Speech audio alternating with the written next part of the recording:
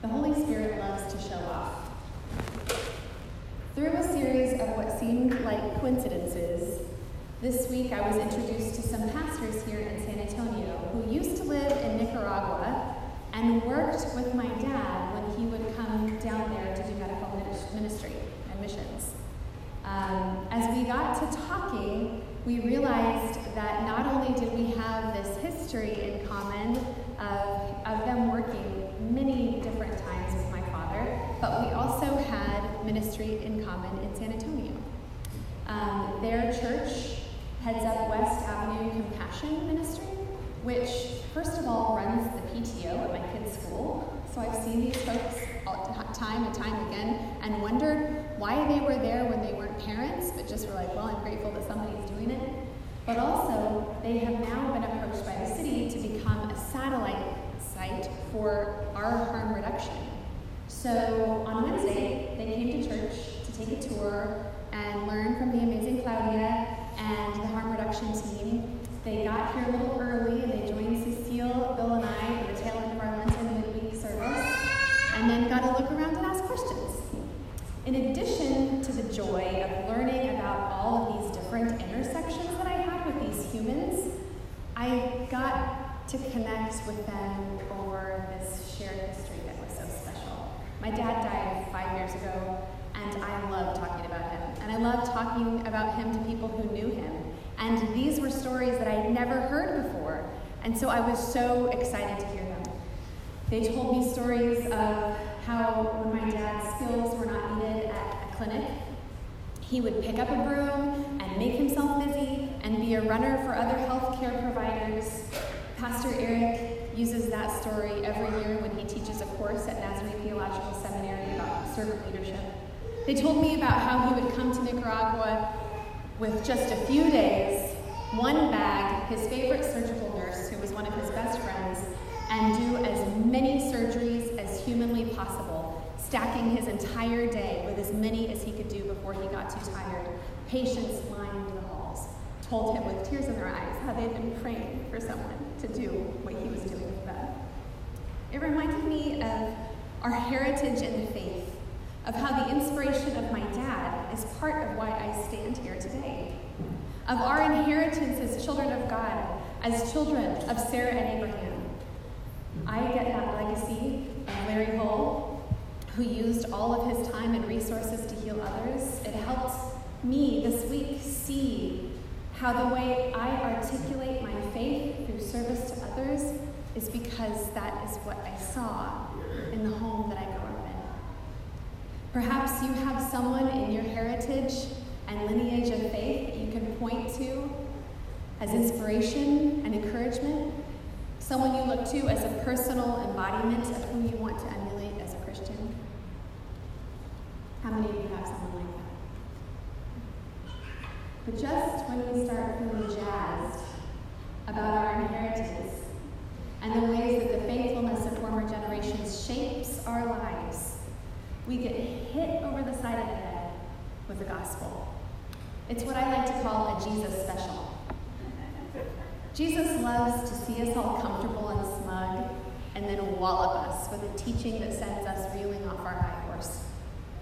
In our gospel this morning, we have Nicodemus, who was a teacher.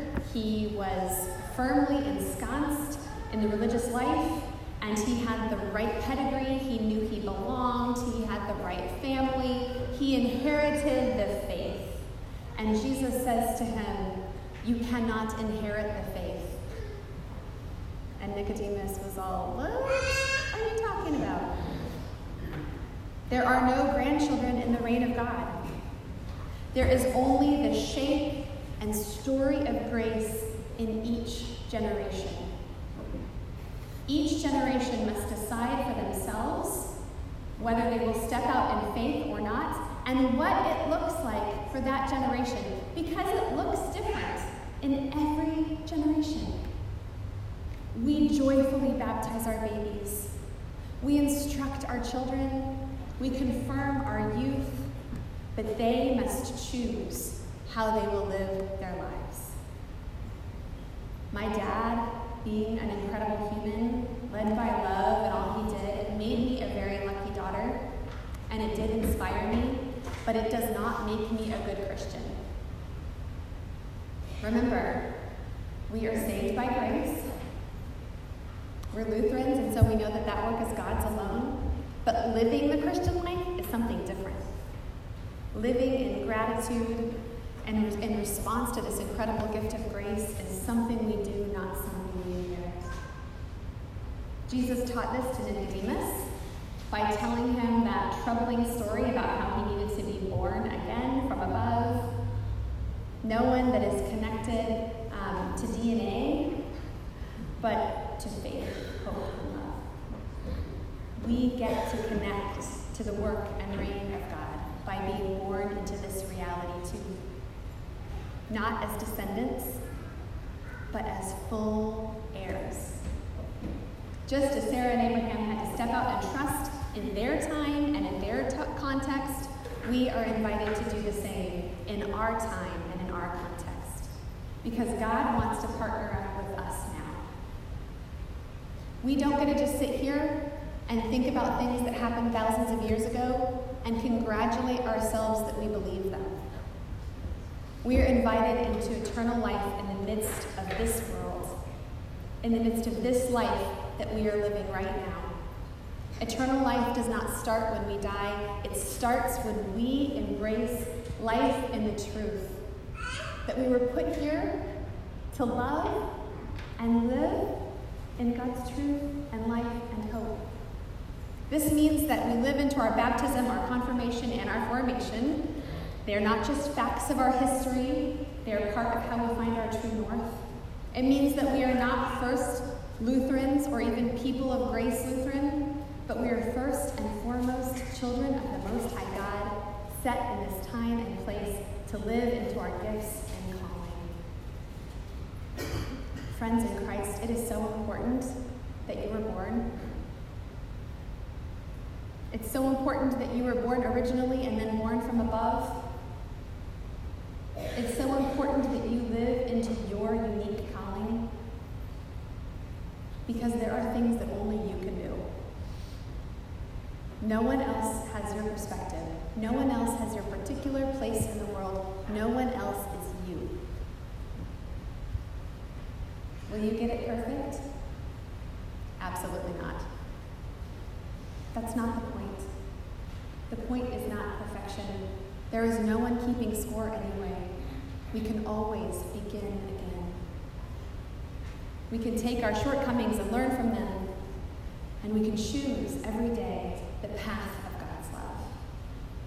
Thank goodness we have the inspiration of the scriptures with all kinds of broken people to show us how they can make wrong moves and then be embedded in God's grace and mercy once again, even Abraham and Sarah of our scriptures this morning.